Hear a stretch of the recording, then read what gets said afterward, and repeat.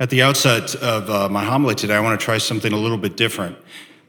Each one of you, from you little ones, and a little bit bigger and a little bit bigger and a little bit older, and, all of us, I want you to consider the question and have an answer to it.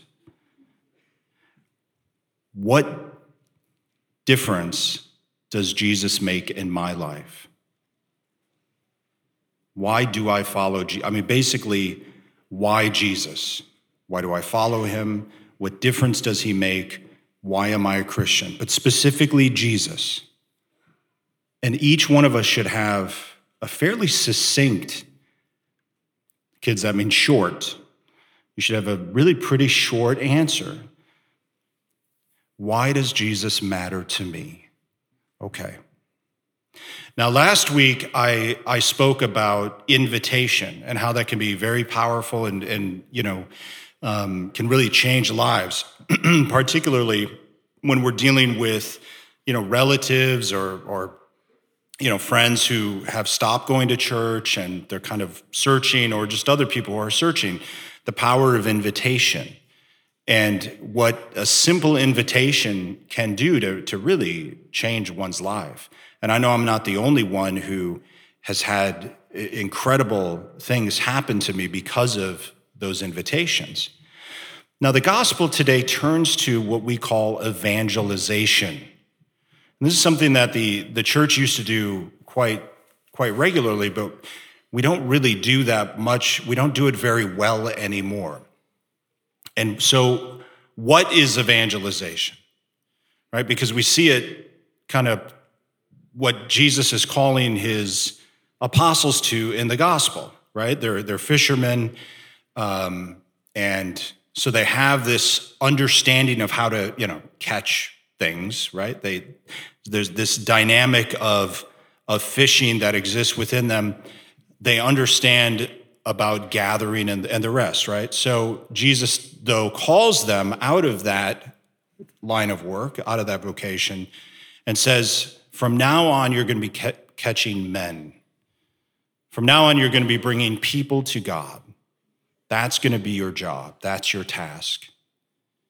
And really, this gospel fuels my entire pastoral approach and has the entire time I've been here, So if you want to know what is Father John about, well, there probably is a lot of things, but as far as running the parish, what is he about? Come after me, and I will make you fishers of men. I am going to try to catch as many fish and get them into the boat as I can. That is my goal. And you might say, well, is that all? And my response is, if I can get you here, there's all kinds of stuff that's going to happen. But if you're not here, or if they're not here, there's nothing we can do. And I have a particular heart, for those fish who have really, really swum a long ways away and don't think that they fit, don't think that they're welcome in the boat, they don't think they're welcome in the church. I have a particular love for those. I think because we've all probably felt that way. So Jesus calls his apostles, this is, the essential dynamic of their mission as apostles is to bring people to God. But it's also given to all of us, not just priests, it's given to all of us that this should be our mission as well. How to bring people to God and how to do it well. And it changes, the dynamic changes as culture changes because people receive that message differently at different times. And there are different sort of presuppositions within the culture that make it more difficult and a little bit easier at different eras, et cetera. And so understanding the culture really matters as far as our effectiveness in how to do this. For instance, as a culture becomes more and more anti-God, becomes less and less Christian, right? Our Western civilization was founded as really a Christian civilization, but particularly over the last few hundred years, we've been, it's kind of been exponential, but we've been moving further and further away from God. So when you live in a culture that the media and all the rest basically lives as though God doesn't exist. Whether they do it intentionally, they're atheists, they just completely reject God, or they just live as practical atheists, just live like God doesn't exist. The end result is the same. And what happens is people come to certain presuppositions about where they stand with eternity. One of those is, well, none of us are really that bad. If there's a heaven, we're all going to heaven. We're all kind of good people. What happens in a culture that has left Christianity is they no longer take sin seriously, right? There is no sin. There's just individual choice and freedom, and you can choose to be and do whatever you want. And that also has to be validated by everybody else.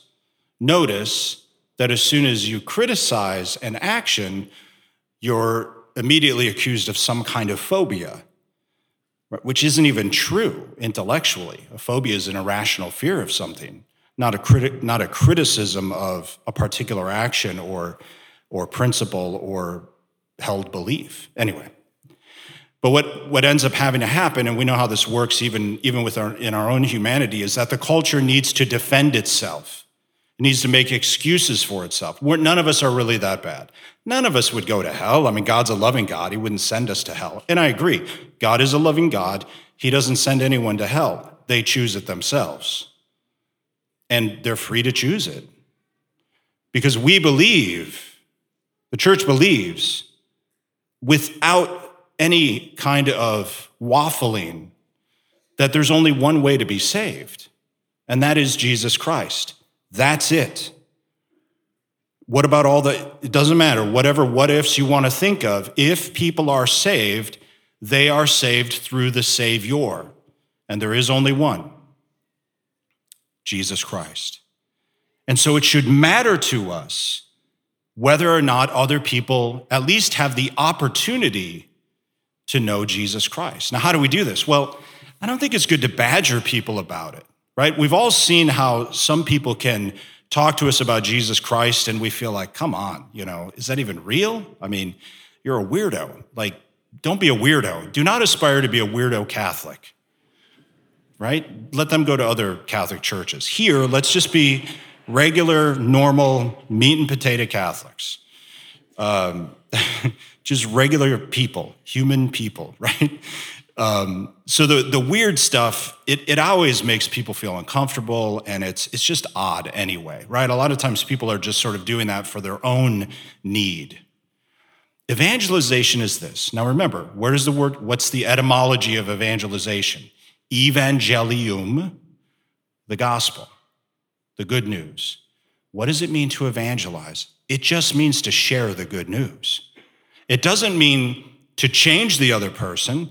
It doesn't mean to get them to do something in particular.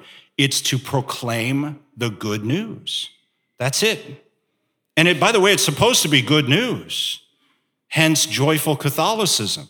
What a concept. Grumpy Catholicism, again, different Catholic Church. Sad Catholicism, different Catholic Church. Not here. We'll deal with sadness, as some of us are very heavily today, but how do you miss that kick?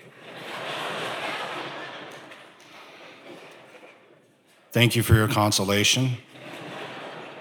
I almost wore black today, but I thought, anyway, so, we do have sadness, we do have ups and downs and all the rest, and we're there to support each other. But in the main, this is good news.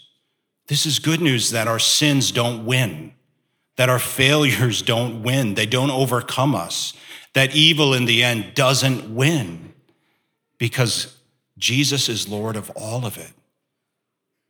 He reigns over all of it.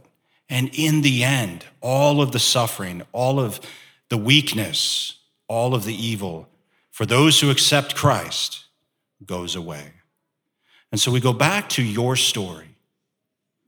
What's going to happen, and this is simply the way I encourage you to evangelize, is you'll get opportunities, because you'll share randomly, you'll share that you go to this one particular church and somebody's going to ask you about it. Or they're going to ask you about your life.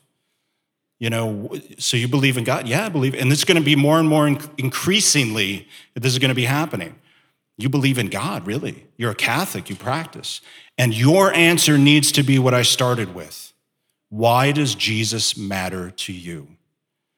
It's not just about being Catholic. Being Catholic is all a vehicle to get to Jesus.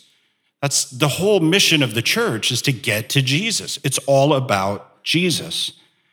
And so it can't be just, well, I practice the faith because I'm Catholic and blah, blah, blah, and it's all obligatory and all the rest. That doesn't set people free. Jesus is the only one who sets people free. And so we need to have an answer. And it doesn't need to be anything other than what's true. Why does Jesus matter to you? And that is good news. And people want to hear that. That convicts people. That convicts the heart. That's how you evangelize. To have been evangelized is one who has heard the message, accepted it, and responds in faith. That's not our job. I mean, that's our job to do that, if you will, ourselves, but presumably we are evangelized. We've heard the good news, we've accepted it, and through an act of faith, we continue every day in active faith, continue to live the best we can as Christians, following Jesus. But our role in evangelizing is sharing the good news, not overwhelming people, not being weird, not, trying to force them into anything in particular. When we share our heart, and it starts with the families. Your kids should know why Jesus matters to you. Children, that's your job this week. Ask your parents, give them a little time to make sure they get an answer. They got to think about it. But children, ask your parents. You should really know. Ask your mom, ask your dad, why does Jesus matter to you? And it should be good news. This shouldn't be hard to share.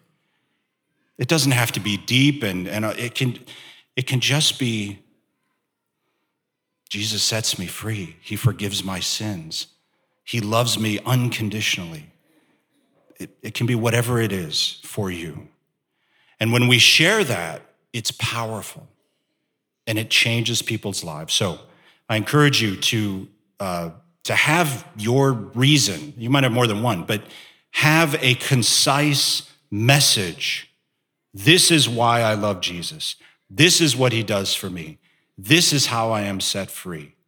This is why I'm Christian. Please stand.